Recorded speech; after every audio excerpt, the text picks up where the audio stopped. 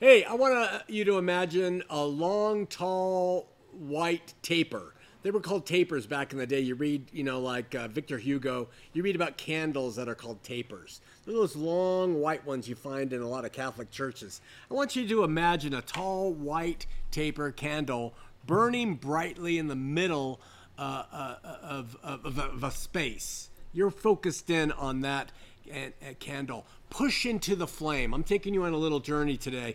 Push into that flame. Look closely at that flame and its movement and its heat and its capacity to bring light to a situation and or to burn down an entire city, right?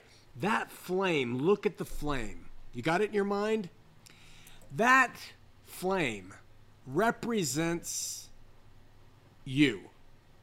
Not your flesh, but what's inside you as a believer. That flame, that fire, that light. It's your love for Him. It's the truth that you cling to. And Jesus said, light that candle and don't put it under a bushel, but set it so that all the people can see it, right? So that's that burning truth that you have within you that you cling to in faith while the world says no. That's the real you. And it is what will go to God when you die. That flame within. You see someone pass away, you see their body laid down, that's not them. Anybody can tell that's not them. But that flame is gone, the thing that gave them life, and it goes to God, right?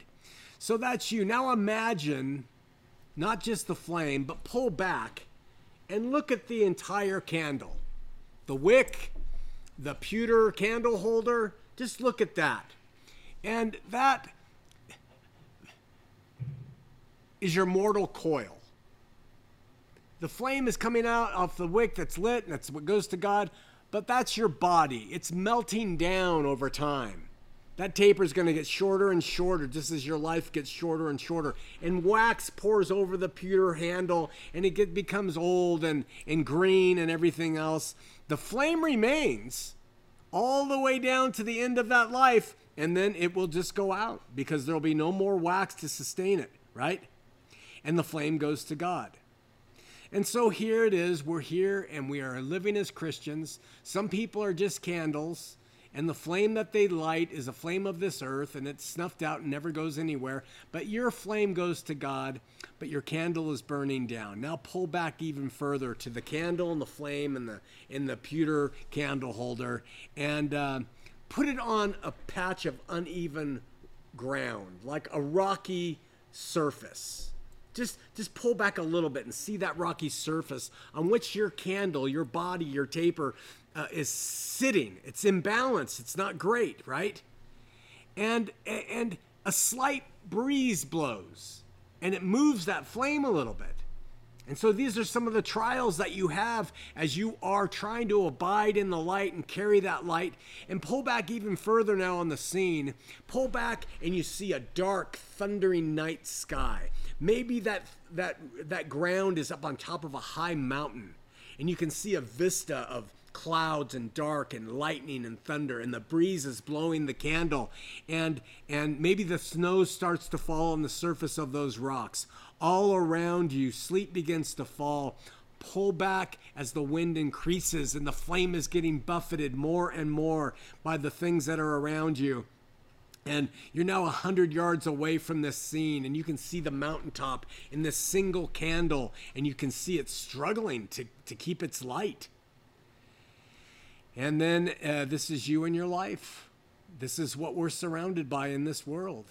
It does not sustain the flame. It doesn't care to. It wants to snuff it out. The elements of the world want to blow out that flame. They want you to be a cold, dead carcass that serves its purpose, not shining God's light to anybody. That's what the elements of the world do. And now pull back a mile, and you see that little single flame sitting all alone on that mountaintop. It barely is giving light to anything, but you can see it from a mile away. It's barely surviving the onslaught of all the elements around it. And that's how the world makes us feel as believers. Insignificant, stupid. What's a single candle flame going to do to serve a mountain? of inert material. Why carry on? You're unimportant. You're powerless. You can't do anything with this flame that you carry. And it mocks you. And it makes you feel cold and wants the heat of that flame to go out. Don't believe it. Not for a second. Fortify that flame by the reading of the word. Fortify that flame against the buffeting winds and the rains and sleet and the imbalanced place that your feet are upon through the Spirit, through humble submission to your Maker, trusting in faith that there is an afterlife and that you will go on and God will be there as he promised, rewarding you for the faith that you exuded in this life that is so against it. Stay lit. Stay in the heavenly way. Keep the eternal perspective, my friends. Someday that flame will powerfully